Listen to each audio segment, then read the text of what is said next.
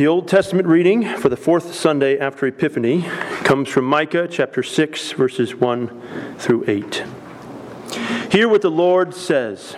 Arise, plead your case before the mountains, and let the hills hear your voice. Hear, you mountains, the indictment of the Lord, and you enduring foundations of the earth. For the Lord has an indictment against his people, and he will contend with Israel. O my people, what have I done to you? How have I wearied you? Answer me. For I brought you up from the land of Egypt and redeemed you from the house of slavery, and I sent before you Moses, Aaron, and Miriam. O my people, remember what Balak, king of Moab, devised, and what Balaam, the son of Beor, answered him, and what happened from Shittim to Gilgal, that you may know the righteous acts of the Lord. With what shall I come before the Lord and bow myself before God on high? Shall I come before him with burnt offerings, with calves a year old? Will the Lord be pleased with thousands of rams, with 10,000s of rivers of oil? Shall I give my firstborn for my transgression, the fruit of my body for the sin of my soul? He has told you, O man, what is good. And what does the Lord require of you? But to do justice, and to love kindness, and to walk humbly with your God. This is the word of the Lord. Thanks be to God. The epistle reading comes from 1 Corinthians chapter 1, 18 through 31. For the word of the cross is folly to those who are perishing, but to us who are being saved it is the power of God. For it is written, I will destroy the wisdom of the wise, and the discernment of the discerning I will thwart. Where is the one who is wise? Where is the scribe? Where is the debater of this age? Has not God made foolish the wisdom of the world? For since, in the wisdom of God, the world did not know God through wisdom, it pleased God through the folly of what we preach to save those who believe. For Jews demand signs and Greeks seek wisdom, but we preach Christ crucified, a stumbling block to Jews and folly to Gentiles. But to those who are called, both Jews and Greeks, Christ, the power of God and the wisdom of God. For the foolishness of God is wiser than men, and the weakness of God is stronger than men. For consider your calling, brothers. Not many of you were wise according to worldly standards. Not many were powerful. Not many were of noble birth. But God chose what is foolish in the world to shame the wise. God chose what is weak in the world to shame the strong.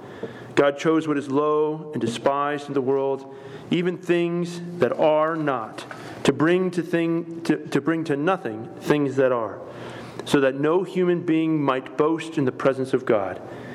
He is the source of your life in Christ Jesus, whom God made our wisdom and our righteousness and sanctification and redemption.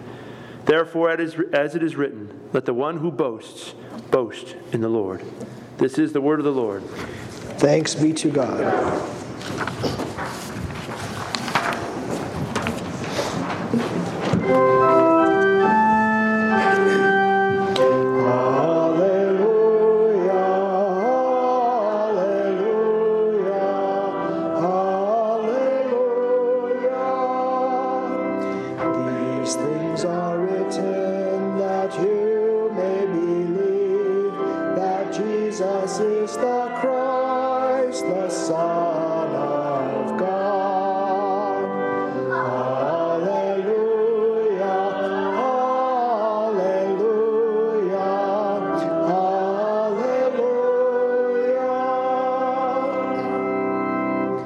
The Holy Gospel according to St. Matthew, the 5th chapter.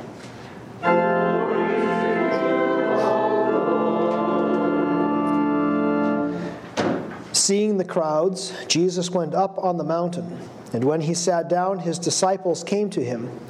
And he opened his mouth and taught them, saying, Blessed are the poor in spirit, for theirs is the kingdom of heaven. Blessed are those who mourn, for they shall be comforted. Blessed are the meek, for they shall inherit the earth. Blessed are those who hunger and thirst for righteousness, for they shall be satisfied. Blessed are the merciful, for they shall receive mercy. Blessed are the pure in heart, for they shall see God. Blessed are the peacemakers, for they shall be called sons of God. Blessed are those who are persecuted for righteousness' sake, for theirs is the kingdom of heaven. Blessed are you when others revile you and persecute you and utter all kinds of evil against you falsely on my account. Rejoice and be glad, for your reward is great in heaven, for so they persecuted the prophets who were before you. This is the gospel of the Lord.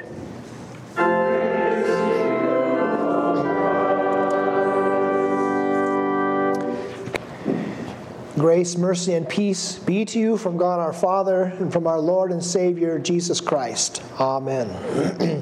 The text for the sermon today is taken from the epistle reading, from Paul's words, where he says, "The word of the cross is folly to those who are perishing, but to us who are being saved, it is the power of God."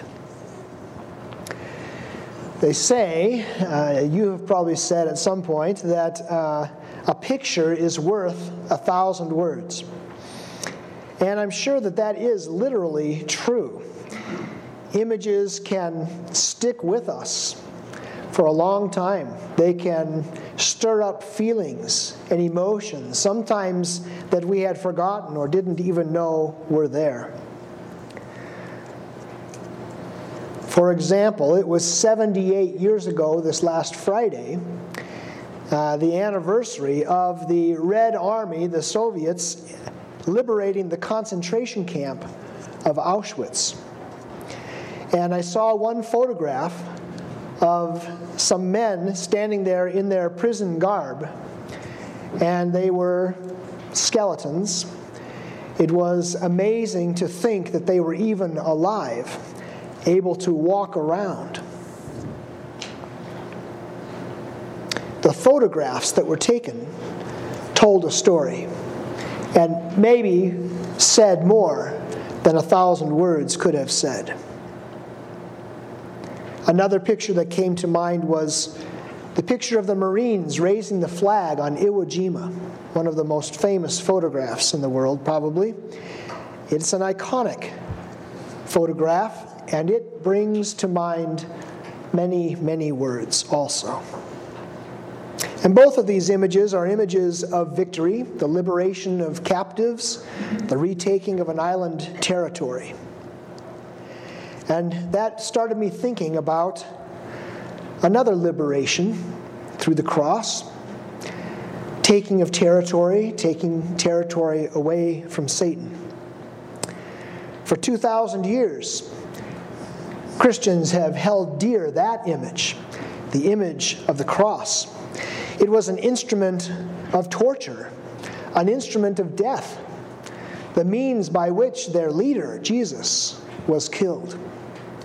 And the Romans perfected it. It had been around it was around for about 1,000 years. 600 years before Christ are the first records of crucifixion. But the Romans got hold of it and really perfected it. Used it for 400 years after Christ, until Constantine, the Christian emperor, outlawed crucifixion as a means of death. Why would Christians adopt the cross as their symbol? Maybe it's because the image of the cross conveys so many words. For the Christian, the cross speaks an unmistakable message that God's Son came into the world to bear witness to the truth, not in judgment of the world, but that the world might be saved through him. And this, Paul says, is the hidden wisdom of God. The gospel message of the cross elicits very different responses from those who hear that message. Paul writes, "The word of the cross is folly to those who are perishing, but to us who are being saved, it is the power of God." And later in that same reading, Paul says, "God chose what is foolish in the world to shame the wise. God chose what is weak in the world to shame the strong. This is the wisdom of God.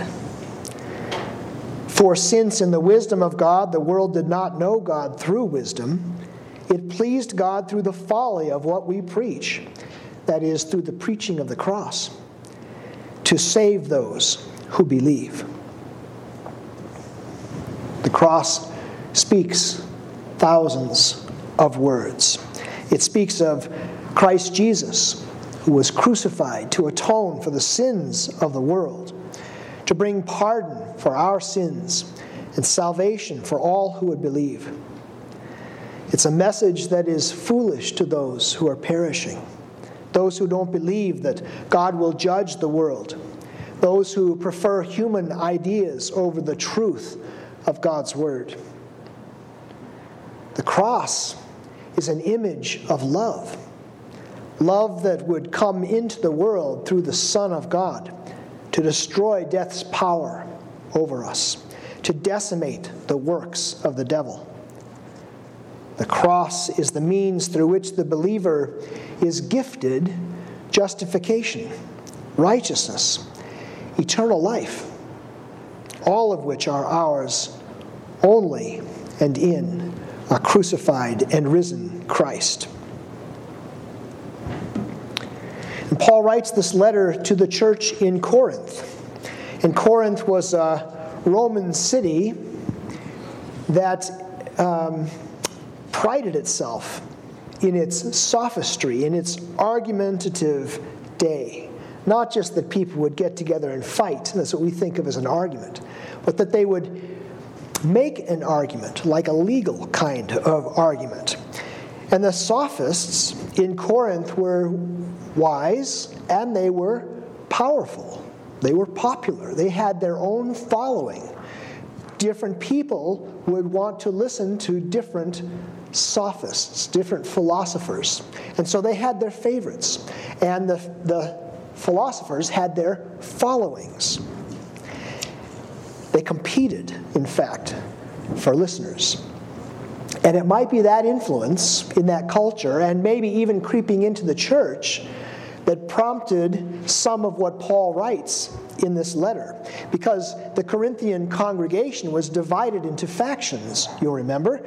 Some who said they are following Paul, some follow Apollos, some Cephas, and others Christ. And in answer to this influence of these philosophers, Paul puts forward what seems very foolish. Paul preaches the cross and a crucified Savior, foolishness to the world. And what about our day today? We certainly live in a post-Christian era. Many in society hold the Bible to be irrelevant and antiquated. Its teachings about creation and the fall into sin are rejected. And so the cross is foolishness. It doesn't stand up to the arguments, to the philosophies of men. They're blinded by their own arrogance. They see no beauty in the cross. But Paul quotes the prophet Isaiah, where God says, "I will destroy the wisdom of the wise, and the discernment of the discerning I will thwart. Where is the one who is wise? Where is the scribe? Where is the debater of this age? Has not God made foolish the wisdom of the world?"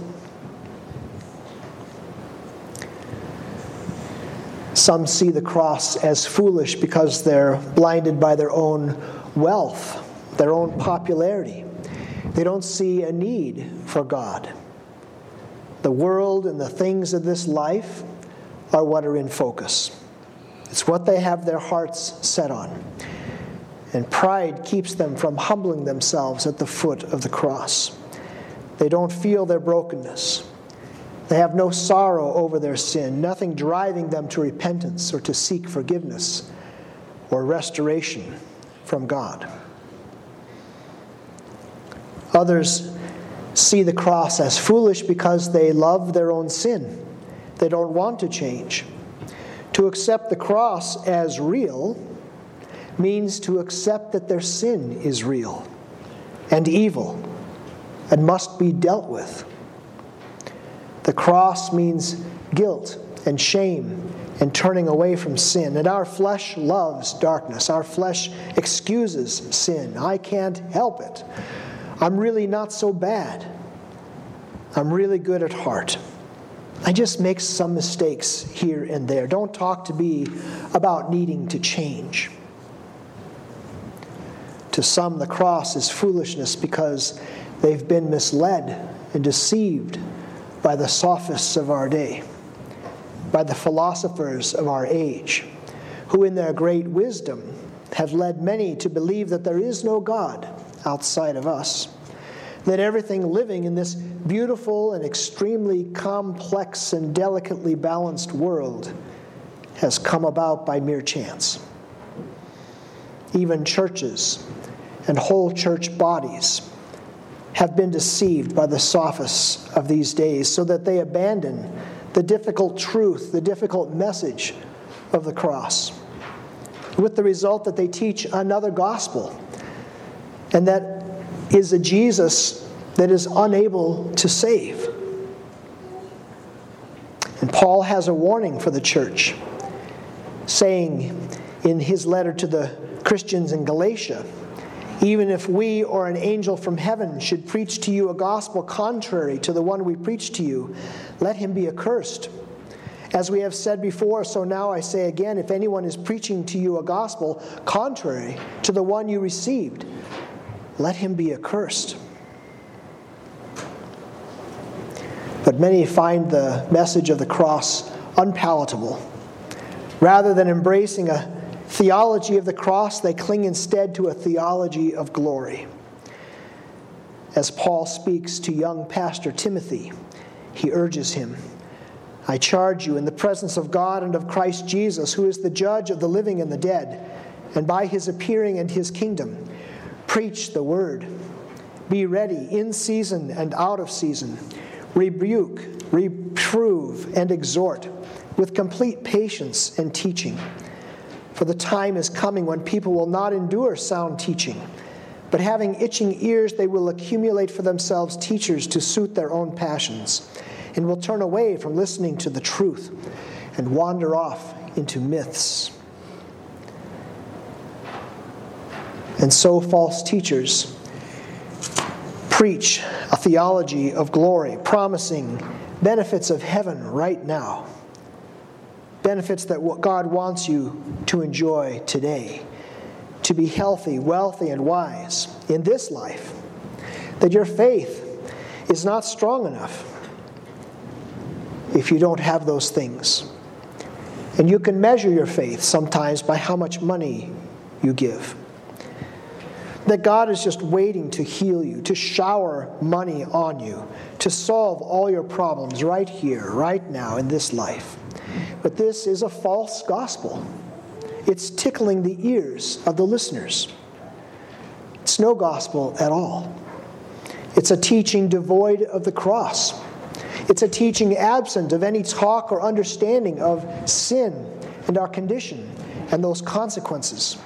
It lacks a Savior who gives himself into death to take away the condemnation that should rightly be ours. A Savior who promises that because the world hated him, it will hate us also. That in this world we will have trouble. A false gospel removes the Savior who also tells us to take heart because he has overcome the world. He has overcome it by the cross.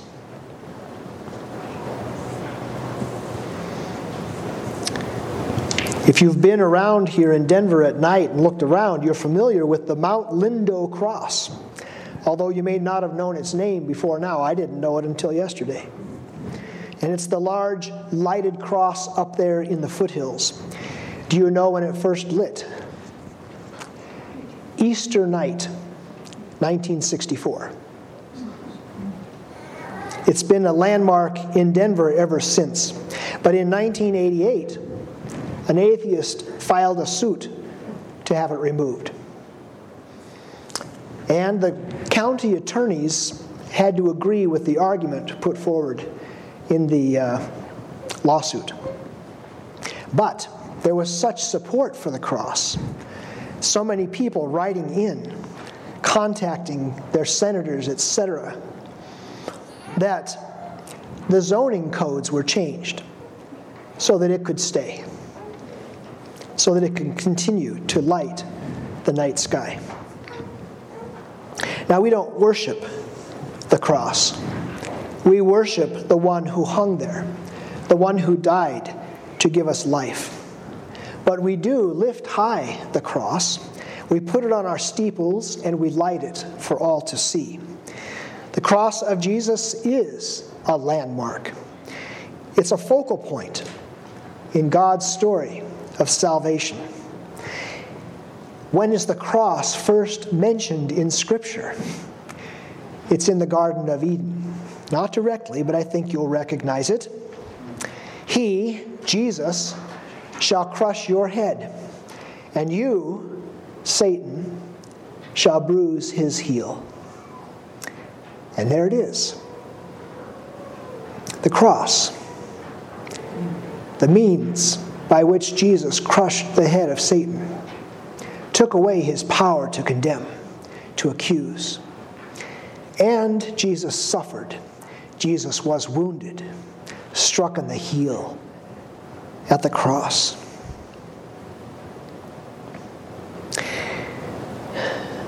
And so, we raise high the cross. We tell others what Jesus has done for us there. We bear on our foreheads and on our hearts the sign of the cross given to us in our baptism, the sign that shows that we are ones redeemed by Christ, the crucified and risen Savior. We have borne that cross since our baptism, where we became children of God, where we first received the forgiveness of our sins and the washing of new birth. We sometimes say that we are Good Friday and Easter people, and it's true. The cross and Easter go together. Without the cross, there is no Easter. Without Easter, the cross is foolishness. But the cross and Easter, that's the power of God and the wisdom of God for us who are being saved. Through Christ's death and resurrection, through the cross and the empty tomb, Jesus has been made our wisdom and righteousness and sanctification and redemption. So we do not boast in ourselves. We do not look for another gospel. The world would like to cheapen the cross, reduce it to just a symbol that we wear around our necks, like a good luck charm. It would like to remove it from sight altogether, claiming that it stands for an intolerant religion of hate. But we know the words. We know the story that the cross tells. To us who are being saved, it tells the story of love. It tells the story of mercy, of forgiveness and life.